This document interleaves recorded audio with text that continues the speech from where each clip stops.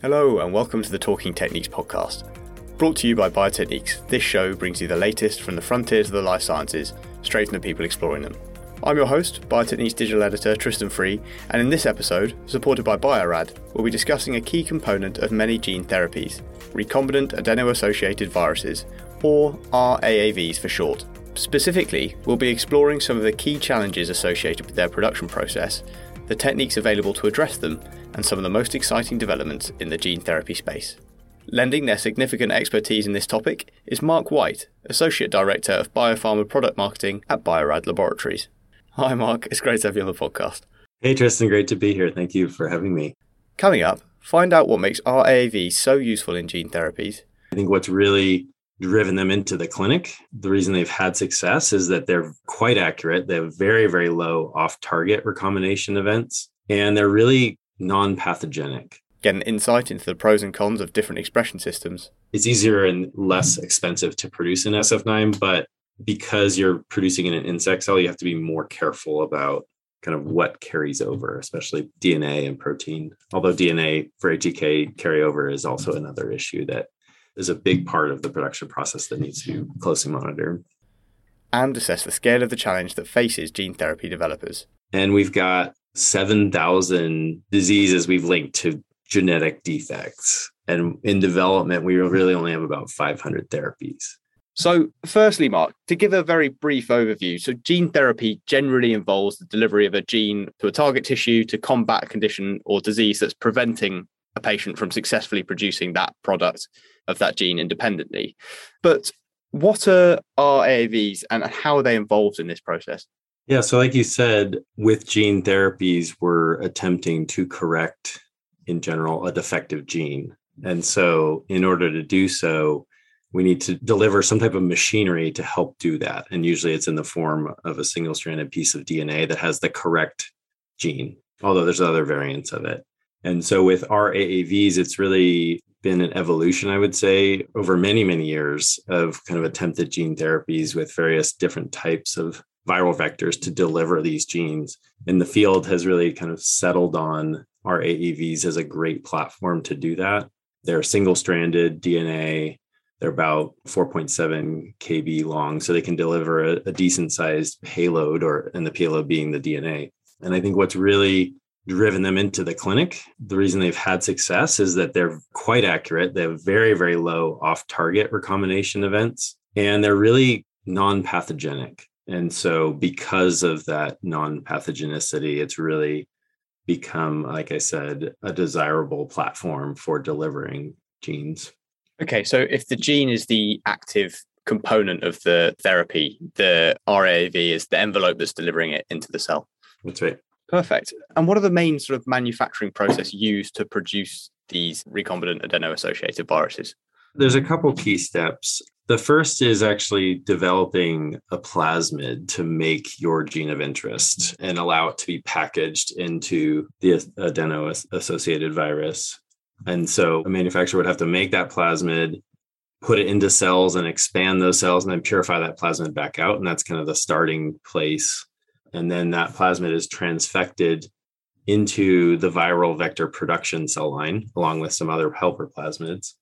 And that virus producing cell line is in many cases HEK 293, a human kidney cell line that's widely used for production of these viral vectors. And then those cells grow and divide and produce a lot of virus. And then we have to purify that virus away from those helper cells and formulate and fill and finish into something that can be directly injected into a human being. In a lot of cases, these gene therapies are injected into the eye for ocular therapies or other routes within the body to try and target the cells of interest that have this defective gene. What is it that makes those kidney cells so well adept to this process? What's the benefit of using them? Why are they so popular? That's a funny thing. So what ends up happening in the field is back in the day, somebody decided to use them because most likely they're easy to grow. The cell culture media was probably pretty cheap and they're pretty ubiquitous and they were able to produce a large amount of vector. And so over 15, 20 years as the field evolved and they were used for those features, although there's probably other cell lines that can do the same thing. At one point, they got approved by the FDA for use.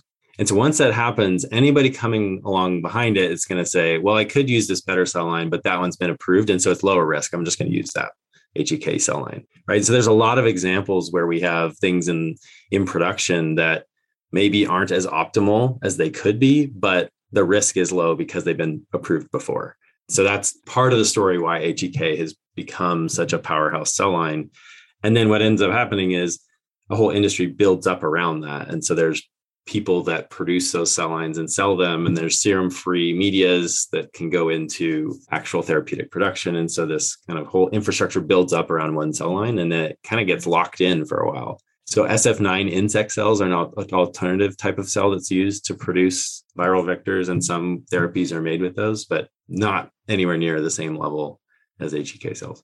Okay, so if these are they've kind of become the standard by default, as they were kind of the first things to do it, what are some of the other expression systems available that people use to produce RAAVs?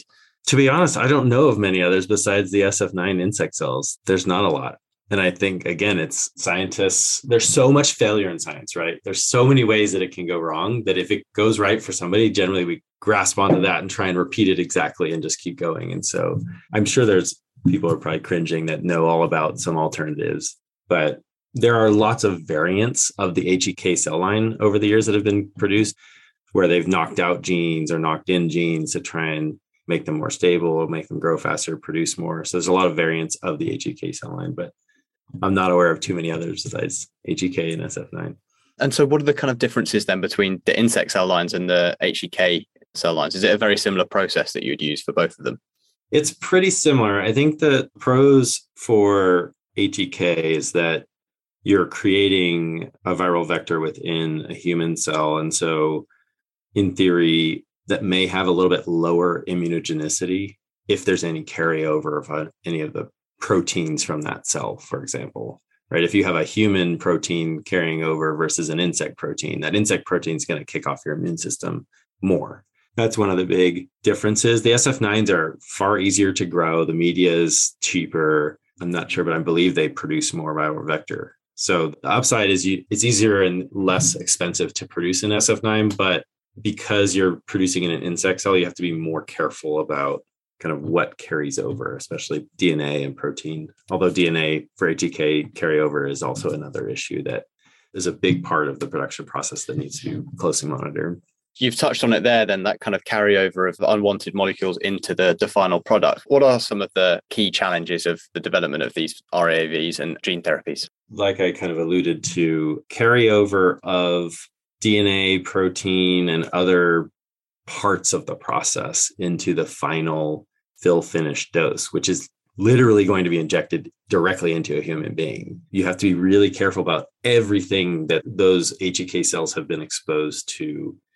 And as you're purifying the AAVs, you want to get down to a pure AAV that has your gene of interest payload and not some empty AAV or some partially loaded genome or some weird piece of DNA from the host cell, which can happen. And so you have to monitor all of those contaminants really well. And the FDA cares a lot about those contaminants and wants to see really well developed process and plans and assays for how you're checking to make sure that you're minimizing. And I use minimizing very explicitly because there's no way to get rid of everything. You just want to minimize the dose of these kind of contaminants and make sure that you're down below a level that we've proved to be safe. And just to clarify, is it that these host DNA fragments or contaminants are being carried through within, sort of enclosed within the capsid of the RAAV, or are they also kind of free floating in the final product solution? It's both. That is the challenge. And so we call the two flavors nuclease sensitive and nuclease insensitive. And so you imagine if you have a viral capsid and there's host cell DNA stuck to the outside, because DNA is very sticky, you've exploded these host cells to get the virus out. It's going to be everywhere. And adding a nuclease should cut up all the DNA that's outside the viral capsid. And so that's what we call the nuclease sensitive process impurity. The nuclease resistant product impurity would be a host cell piece of DNA that actually got packaged into the virus. So it's protected by that viral capsid and the nuclease can't get to it. And so what's really critical is having really good process development to minimize both forms, and a very accurate, sensitive, and fast method to track that DNA. What our customers would do is we have an HEK specific assay for quantification of the DNA, as well as kind of looking at the size of it. And so a lot of times they'll measure HEK early in the process without doing any cleanup. Then they'll do a nuclease digestion of the viral capsid kind of pool to cut up all the free floating DNA. And then they'll measure it again to see how much did I decrease that total amount of contaminating DNA. And then a lot of times they'll take that and lyse the whole thing, lyse all the capsids and see how much is in there. Those three measurements will give you kind of how much you start with and then what fraction is outside the capsid versus packaged inside the capsid. Most of the DNA tends to be on the outside. Not a lot gets packaged. Again, minimizing the risk. There's an acceptable amount of DNA that can get through that we've shown is safe, but measuring that really accurately, quantifying it, and making sure it's below a certain threshold per dose, really that's the FDA's guidelines, is ensure that you have 10 nanograms or less of DNA per dose. And also that on average or in median or whatever, the size is below 200 base pairs. So even if it's getting through, it's so small that it's probably not going to be a whole oncogene or something like that, which is what the big risk is that our customers are worried about when treating patients. So that's the main damage that could potentially be done if these aspects aren't removed. It's introducing oncogenes or sections of DNA that might produce a product that could be harmful to the tissue that they're being injected into.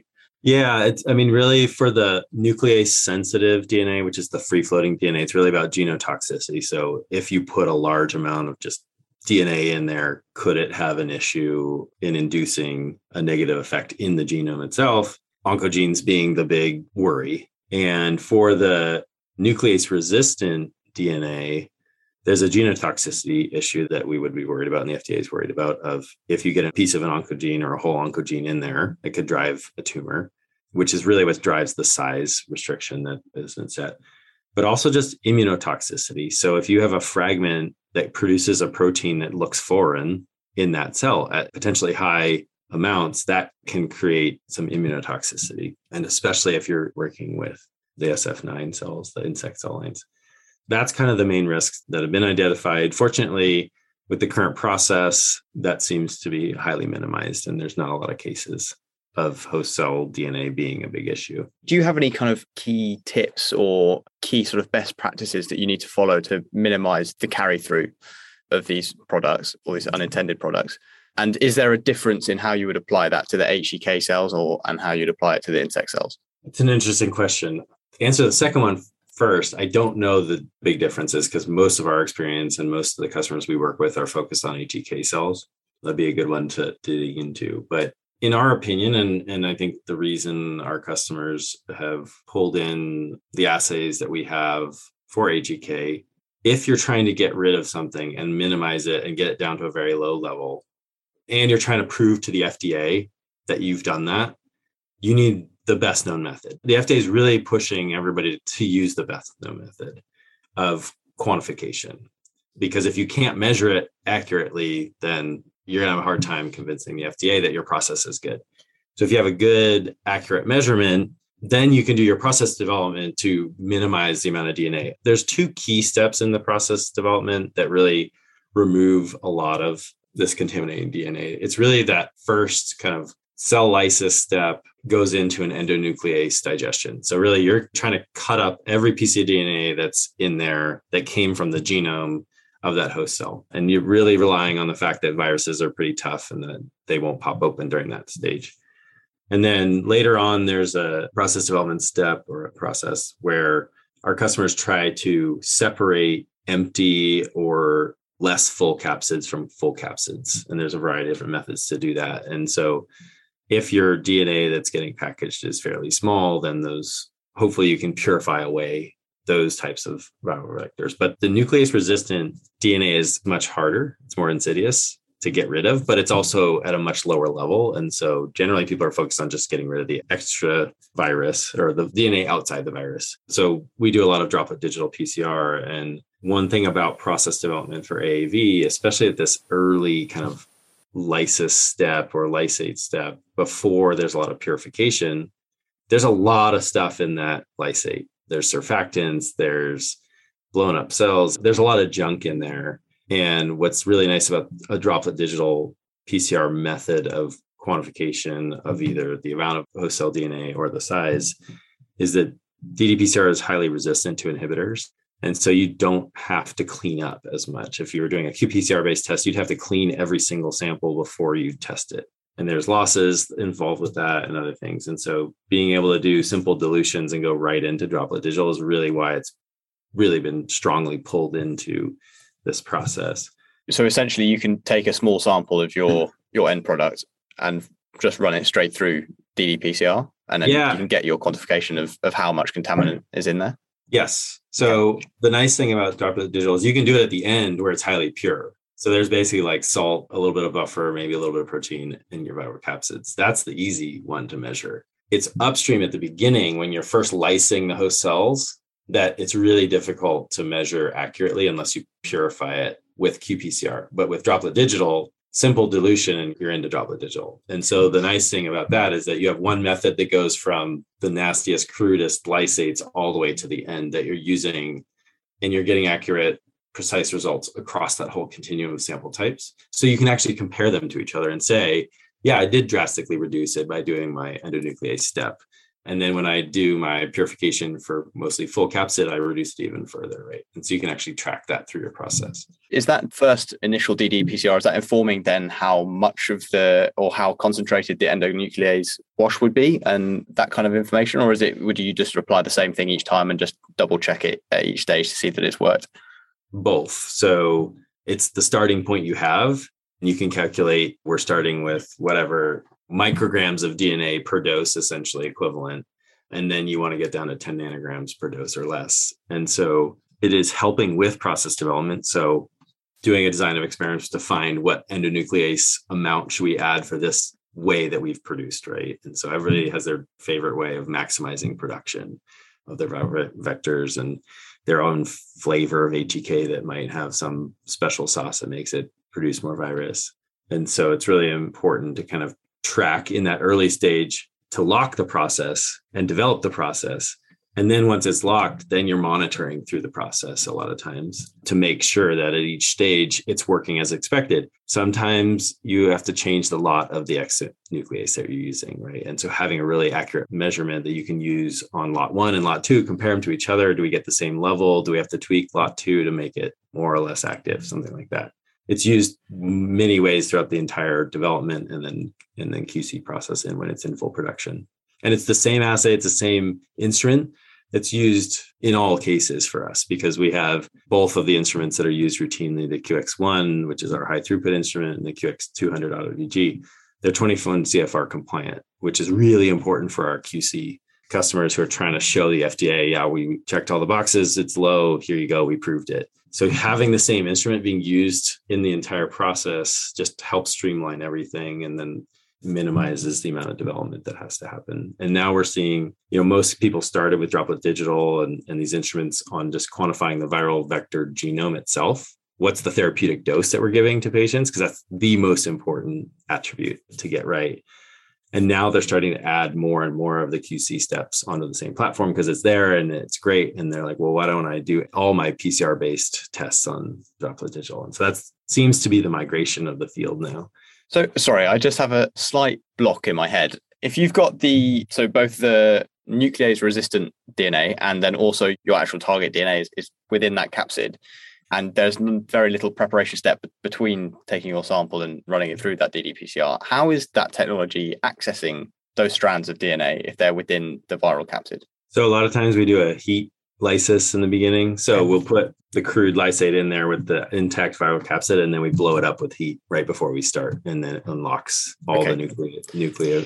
And it can distinguish between what's been locked in the viral capsids and what's been just free-floating nuclease reactive. Yeah, so if you do untreated lysate and then exonuclease treated lysate, you'll see a big drop.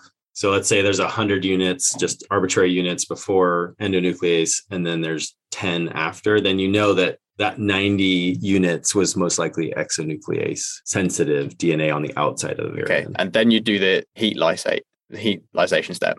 and then yeah, so run it again. you're actually measuring the total amount, but the key step is you have before exonuclease and after. So that's the difference. Fantastic. Okay, Brill. Well, thank you very much for explaining that to me. No problem. So in terms of the kind of latest developments in RAAV technology, what are some of the developments you've seen recently in the last year or so that are most exciting to you? We're all trying to make the world a better place, and seeing success in the clinic is really what it's all about. Seeing therapies get through review and show a clinical effect and really are helping patients and the partners that are on this journey with us to try and treat these diseases is the most exciting thing to me. And so I was at the American Society for Cell and Gene Therapy conference just a couple months ago in Washington, D.C., and Francis Collins gave this really inspiring talk about all the success we've had over decades. I mean, this has been a really long process, and we've got 7,000 diseases we've linked to genetic defects. And in development, we really only have about 500 therapies. So, I mean, the fact that we have 500 going is amazing and awesome. And there's the fact that some of them are getting approved and going on market is incredible. But there's a big task ahead for the whole field, including us who provide methods and tools for the therapy developers to make it faster, better, and cheaper. So right now, it's quite expensive to deliver a gene therapy. In order to go from 500 to all 7,000, it has to be different. And this has been done before. Antibody development started the same way. It was really expensive for the first few, and then the whole weight of the industry gets behind it across the board. We make everything faster, better, and cheaper, and really drive it to be kind of more routine and more optimized, more consistent. And so that's happening in the 10 years or so I've been involved with the field, from where it started to now. It's the incredible pace of innovation that's happening. And again, it's across the board. It's the instruments that are helping people produce and characterize viral vectors, which we're involved with. It's the therapy developers coming up with new and creative ways to make more virus or make better viruses. All of that is happening so fast. That's what's so exciting to me. It's such a dynamic field to be in as well, that it's super fun for me to be involved in. I'm sure that's why many people are involved with the field. If you were in your lab and you came across a genie in a bottle who could grant you a wish or a change to recombinant adeno-associated viruses to make them increase their utility and perhaps to drive forward that use to get us to that 7,000 therapeutic applications as opposed to 500 currently in development, what would it be? What would you ask for from the genie? I think one of the most important things that the field needs is the ability to have a different RAAV for every single cell type and subcell type within the human body. So you go and say, I need to target this, retinal cell within this one type of retinal cell within the eye. And you know that this capsid is the one that's going to only target that cell and absolutely nothing else. Because a lot of times we want to make sure that we're delivering the gene to just that cell type and not some other cell type in a lot of cases. Sometimes we want to hit every single cell in the body, but in general, we're usually trying to target one type of cell. And so having that list and on the shelf library of cell type specific RAAVs, I think is a key goal for the field. And we're working on it, right? Not we, the royal we, the field is working on it. There's some really incredible companies. Some are highly focused on, if they're focused on heart disease, they're trying to make an RAAV for every single type of cell in the heart. And then there's others that are taking a more systematic approach and a wider ranging approach to basically build that library. So that was another part of the conference we were at. There's quite a few companies talking about, and academics as well, developers of these therapies talking about that issue. And it's happening. I expect over the next 5 to 10 years, that'll yield to effort. What's the approach to try and deliver that set of targeted separate vectors? Is it kind of surface proteins that are only specific to certain types of cells, or surely that must kind of run out after a while in terms of getting it as specific as you need it to be? Yeah, so right now there's different flavors of our AAVs. So AAV2, 5, 8, 9, they each kind of have a cell type they seem to prefer. And that's largely through, I think, just normal evolution. And so the first step in this process, which the field's been going after for some time, has been to just characterize the ones that we know about and we have. And I think what's happening now is creating synthetic versions, right? And driving them either through AI or through directed evolution to target a specific cell type and not others. And so that's really about tweaking the surface of the viral capsid to make sure it hits one cell type and not another. Okay, fantastic. Well, Mark, I think that's all of my questions. It's been really fascinating to hear about, the utility of ddPCR and kind of improving these systems and monitoring your contamination levels and things like that. And then also to hear about those therapies making their way through approval at the moment. And I'm sure everyone will be very excited to see the next sort of round of approvals and what comes out and what can be actually be treated using these gene therapies. It'll be interesting to see how the field does in terms of developing those targeted capsids. Stay tuned. Yeah, exactly. Were there any last closing points that you'd like to make? It's a great field to be involved with. I'm a technology geek, and especially a biotechnology geek, and seeing us harness the power of what was a virus that may have had a negative effect on human condition and redirect it to help patients and our partners that unfortunately have some of these genetic diseases is just inspiring, exciting, and also seeing everybody work together towards this common goal to really drive change and drive therapies into the clinic. It's fun to be a part of and fun to talk about as well. So thank you for having me on the podcast today. Yeah, it's nice to see it it's almost like a superhero film with turning your weakness into a strength. Exactly. The Batman of the life sciences. So yeah, thanks very much for coming on the podcast, Mark. It's been great to speak to you. You as well, Tristan. Excellent. Well, if you'd like to find out more about our AAVs for cell and gene therapies, check out our InFocus over on www.biotechniques.com. Thanks for listening and goodbye.